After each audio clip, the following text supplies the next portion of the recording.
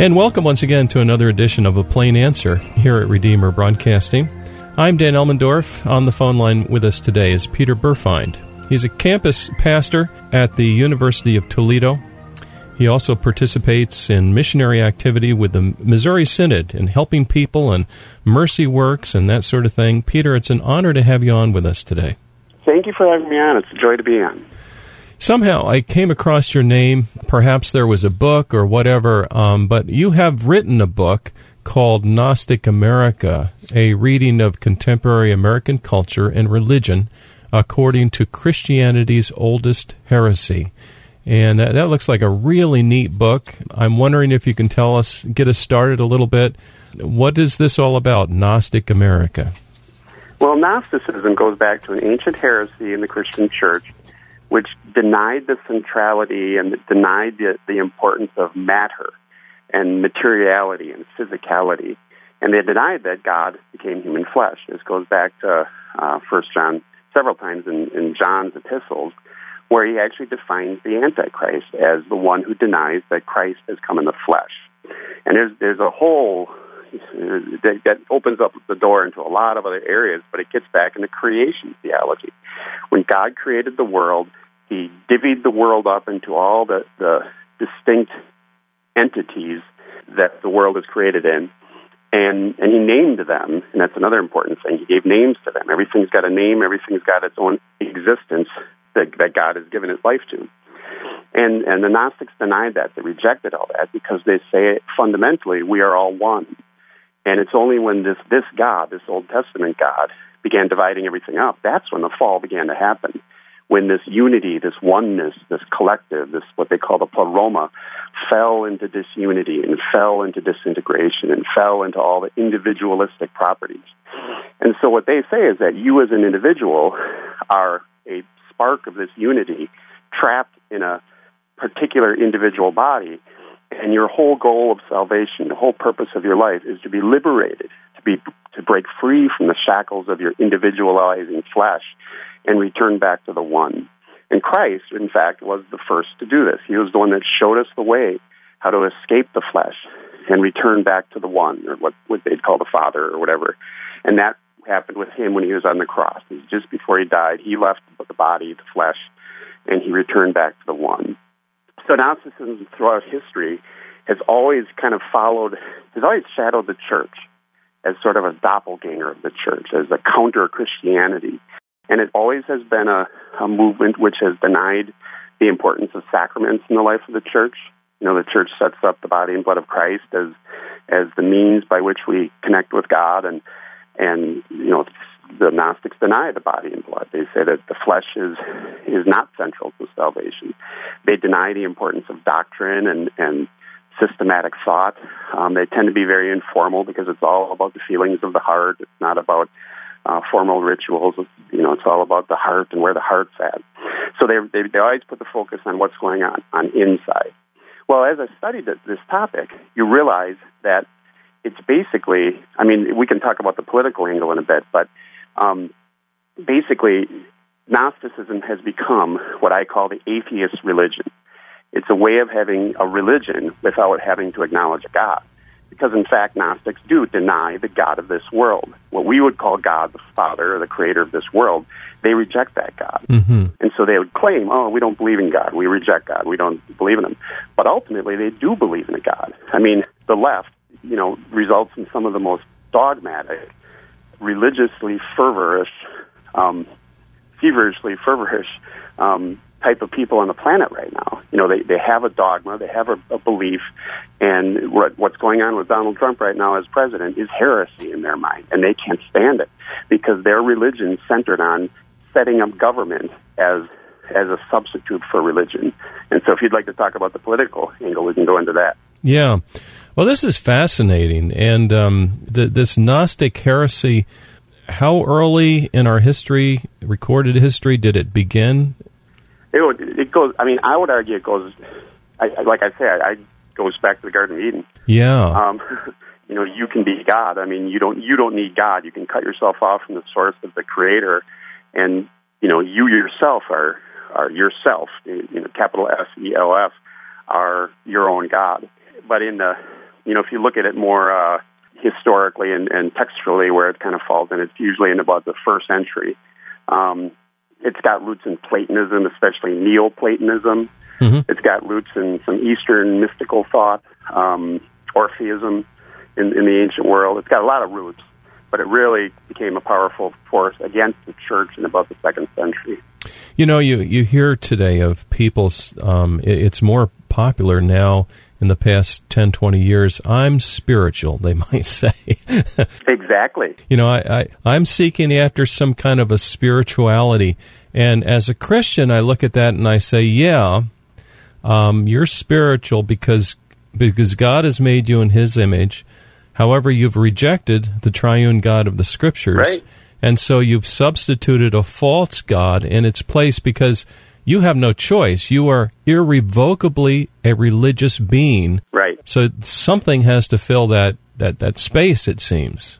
Yes, and that's exactly it. I mean, something will always fill it. Yeah, the whole phrase is, I'm spiritual but not religious. Yes. I can have a connection to God, but don't tell me I have to do it through a church or through a doctrine or through a the baptism or communion or whatever. This is something, it's just me and God. It's just me and God. Yeah. The self alone with God. And what that does is it cuts out the middleman, which is Christ and His church. Right. And it cuts out the middleman because I always like to propose it this way. If you're a leper and you need salvation and Christ is walking through, where are you going to find your salvation? It's going to be located, contoured by that person named Jesus, framed by His flesh and blood. Mm-hmm. If you go to the right of that, you won't get your salvation. If you go to the left of that, you won't get your salvation. You got to go to that person, that flesh and blood person named Jesus. Well, that continues today with the Word and Sacrament ministry of the church. The Word and Sacrament ministry of the church gives the contours of where the sinner needs salvation, and that is what religion is. That's what what it means to be, to have a religion, to belong to a faith, and all that. People our age, I'm older than you, but we were brought up to think that the word religion is like a bad word. You don't want to use that word. You want to use evangelical word or the Christian word. And, of course, all these are good. But religion itself is not a bad word when it's the true religion. Actually, the Scriptures even use the word. Absolutely. True religion is this, to take care of widows and orphans. That's it. And the way they mean it today is, religion is legalism because it tells you have to believe this or you must be baptized. But the simple fact is it is illegal. In that understanding of legalism, you can't find salvation outside of Christ. So they see that as, well, you're putting constraints on God. Or as one person once told me, when you argue something according to the Scripture, well, you're binding God to the grammar of Scripture. Well, He bound Himself to the grammar of Scripture. He bound Himself to Christ. I think so. Yeah, the best representation we have now is the Scriptures. It paints the perfect picture of Christ so we can know Him better. And by His Spirit, He takes those Scriptures and He socks them home to our hearts. Right. And that is so important. We're in union with Christ. The Holy Spirit brings this Word alive to us, and we live out our life. Talk about a miracle. Now, that is a miracle. Well, and if you look at it, if you break it, I say the Holy Spirit is a teacher. He's a grammarian. Is that the right word? Grammarian. He gets into the nuts and bolts of doctrine, and he gets into the nuts and bolts, and he's a divider. The Spirit hovered over the chaos and void of the creation, and he began dividing things, separating the light from the darkness, and divvying things up so that we can have understanding, and that's what theology is. That's what spirituality is. But now spirituality is seen as the reverse. It's like, and I like the light-dark contrast. The light, you turn a light on, you can see the distinctions. You can see all the individual properties of things. It's in the dark where everything kind of fades into a universalistic blur. And now spiritualism is the opposite, where spiritualism means we're one with all the religions, and we don't get caught up into names and differences. We're all one. And the light is seen as evil because that's where you start to see the differences. Yeah. Now you're a campus pastor, University of Toledo. Before we get to the next phase of the discussion, that is government and people's involvement in politics and all that, you must see an interesting. I don't know, I want to say a spirit on campus unless it's a Christian school. It is not. Oh, okay, so that's quite a challenge for you, is it not? Well, the funny thing is Toledo is it's a very nuts and bolts university. I don't run into a lot of the wackiness you see on some of the other campuses. Right. It's heavily into engineering and nursing. So it's kind of, salt of the earth type occupations and all that. So I get a lot of engineers, and engineers totally get it. Oh, yeah. Because they understand the importance of, if you're going to have a bridge that's going to work, you have to care about the individual properties. You got to care about the elements of creation and the physicality that's so important, because if you don't pay attention to it, your bridge will flop. So when I get into theology and kind of deal with it the same way, they're like, oh, yeah, that makes sense. I like this. Yeah, it does. It really does. Yeah, that was my background, too, because I went the technical route and then eventually engineering, and it kind of kept me from a lot of the junk, a lot of the baggage, although in public school I got a lot of baggage, but fortunately, by Christ's mercies, he placed me in a Christian home. Yeah. But the technical, or like you say, the nursing is predominantly you're focusing on the real world stuff, and it keeps you from all this nonsense. So let's talk a little bit about another faith, not the Christian faith, but a faith that you describe here in your book, Gnostic America, this contemporary American culture and religion. I think I see some of it. We live close to, I can say it over there, Woodstock. Yeah. And, you go into Woodstock and you see some very, very unusual stuff going on. Yeah. or maybe New Paltz, or maybe Rosendale, or whatever. But anyway, we live and move and have our being in these places, and we don't want to curse the darkness, but we do want to bring forth the light of Christ. So can you help us understand what is the frustration going on right now in public discussion? I see a lot of violence. What's going on? Yeah. Well, violence, as I wrote in my article, is salvific in the Gnostic camp. Now, at first, when you talk to Gnostics, they're just about peace. We're strangers in this world, and we're trying to escape. But throughout history, very often and frequently, Gnosticism has devolved into violence. And the word is iconoclasm. Because for the Gnostic, the world that we live in is a prison house. And, as you grow up, you think that, I'm just living an existence in this world. And, I got to obey my parents. I got to follow the rules of the highway, so to speak. I have to live in this empire, live in this land, wherever. And when you become woke, which is truly a Gnostic term, you realize that you're free from this world. You're not bound by anything here. So all these rules you can just shatter and break. So throughout history, Gnostics have always, sort of shattered the understanding of marriage. They've shattered gender understanding, gender distinctions, because that's just an arbitrary distinction. They've often shattered the notion of private property. Why should you tell me that your land I can't be part of that land, or why should there be borders between my land and your land? And it just generally breaks down the things that, like I said, God divvied up. It blurs all those distinctions, all the things that are outlined in the Ten Commandments. It blurs those distinctions. The honoring of authority and parents. It blurs the honoring of life itself. Suicide is the next civil rights. Just read an article today about how it's your right to commit suicide, and why should you have life be forced to be here? Yes. So it's so that being fighting against that, and Trump winning was a triumph of the ruling archons, or the powers that be in the Gnostic worldview, and your personal salvation requires that we rebel against that violently if need be. That's fascinating. I was taken by surprise by the amount of angst among the party that didn't win. And I've felt personal angst myself before, but I would not, bash cars or windows or kill people. Actually, we've seen killings now taking place. Yeah. That is totally out of line. Right. But perhaps what you're pointing out here, it's consistent with this new religion, with this old religion. Absolutely. Now, you also minister to people. You go out into the field. You just don't sit around and write books. You actually put feet to the ground, consistent with not having a Gnostic faith. Right. And tell us a little bit about the Mercy Ministries that you've been involved with.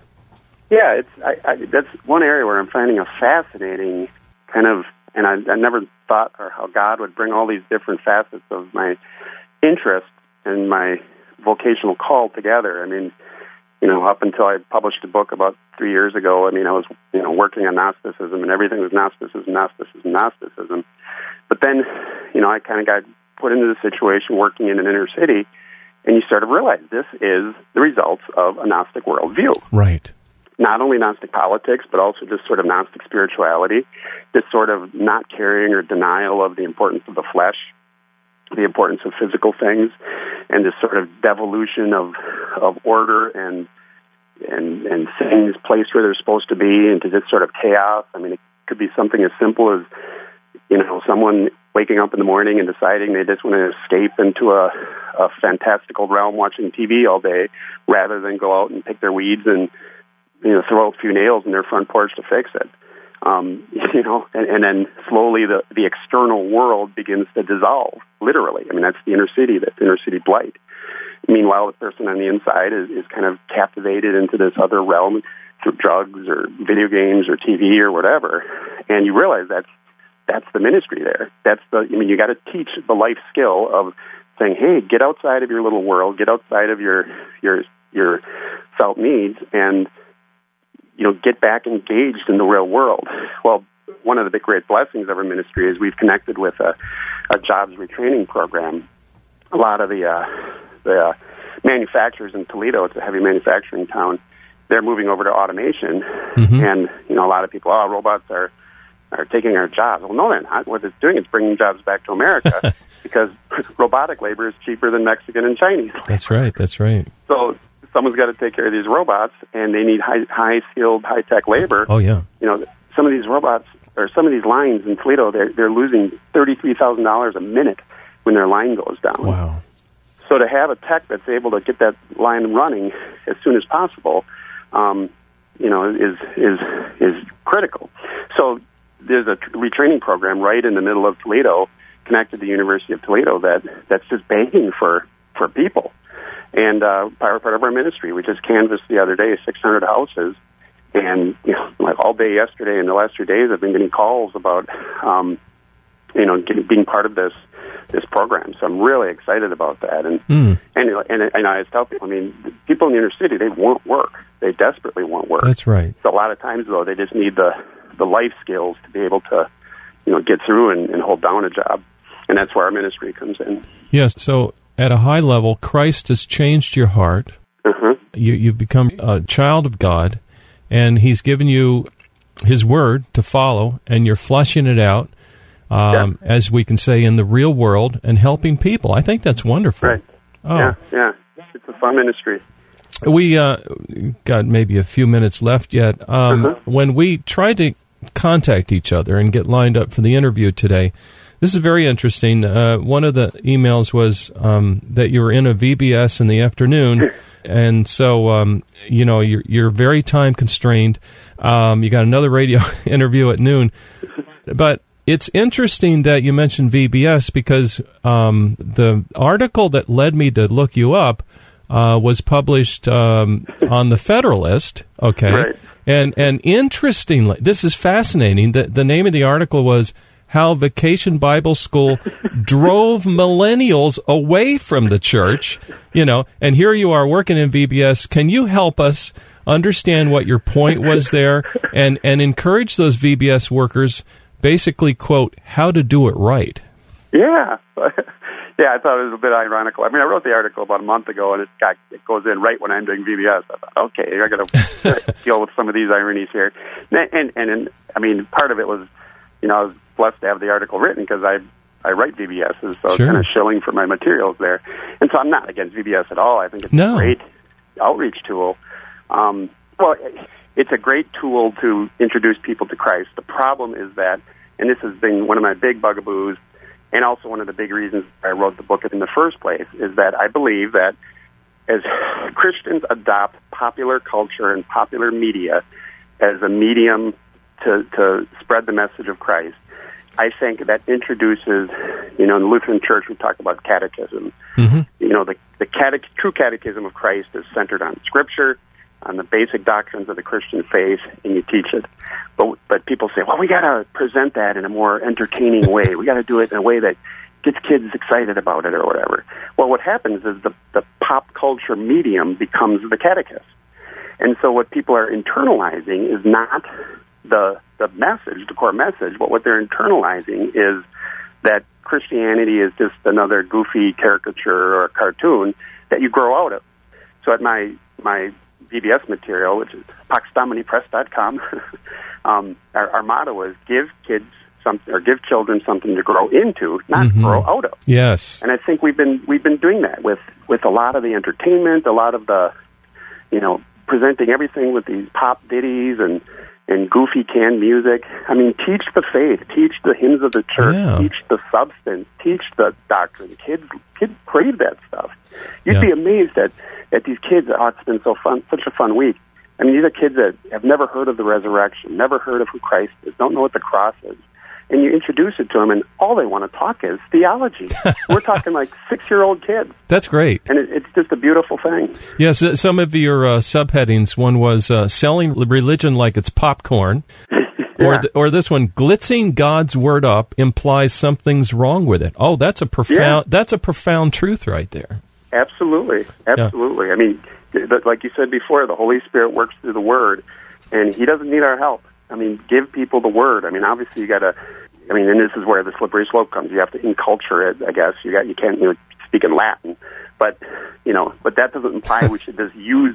When Paul was preaching to the prostitutes, he didn't become a prostitute. No, so true, so true. Yeah, so much we could talk about. Another headline here: pop culture does cheap so much better than Jesus does. I didn't come up with that. The editors did, and I thought that was great. Now, just a final thought here. We got into this whole thing talking about Gnosticism and how it's very much a religion now.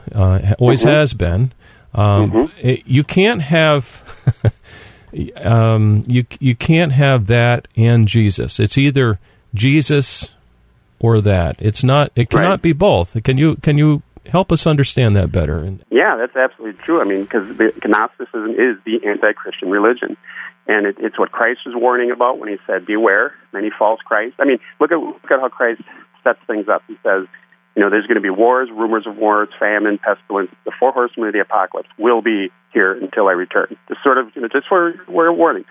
These bad things, poverty, famine, and war, will be going on until I return. So, and basically, let's update what he says. So, if anybody comes along promising a utopian ideology that will solve these problems, be highly skeptical of them, because that's what a false Christ is. Yeah. It's someone who's going to come and say, "Hey, you don't have to wait for Christ." This is the communist Marxist idea.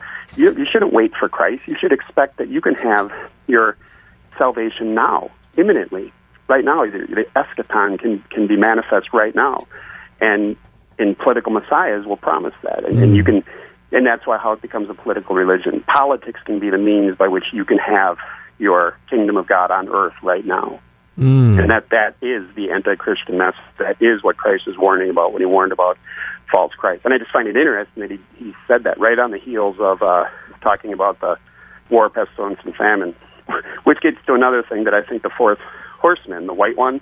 A lot of people say it's conquering Christ. I think it's the Antichrist. Because I think that always goes hand in hand with the war, pestilence, and famine. And then the person claiming that, I'll end all those things, that would be the false Christ.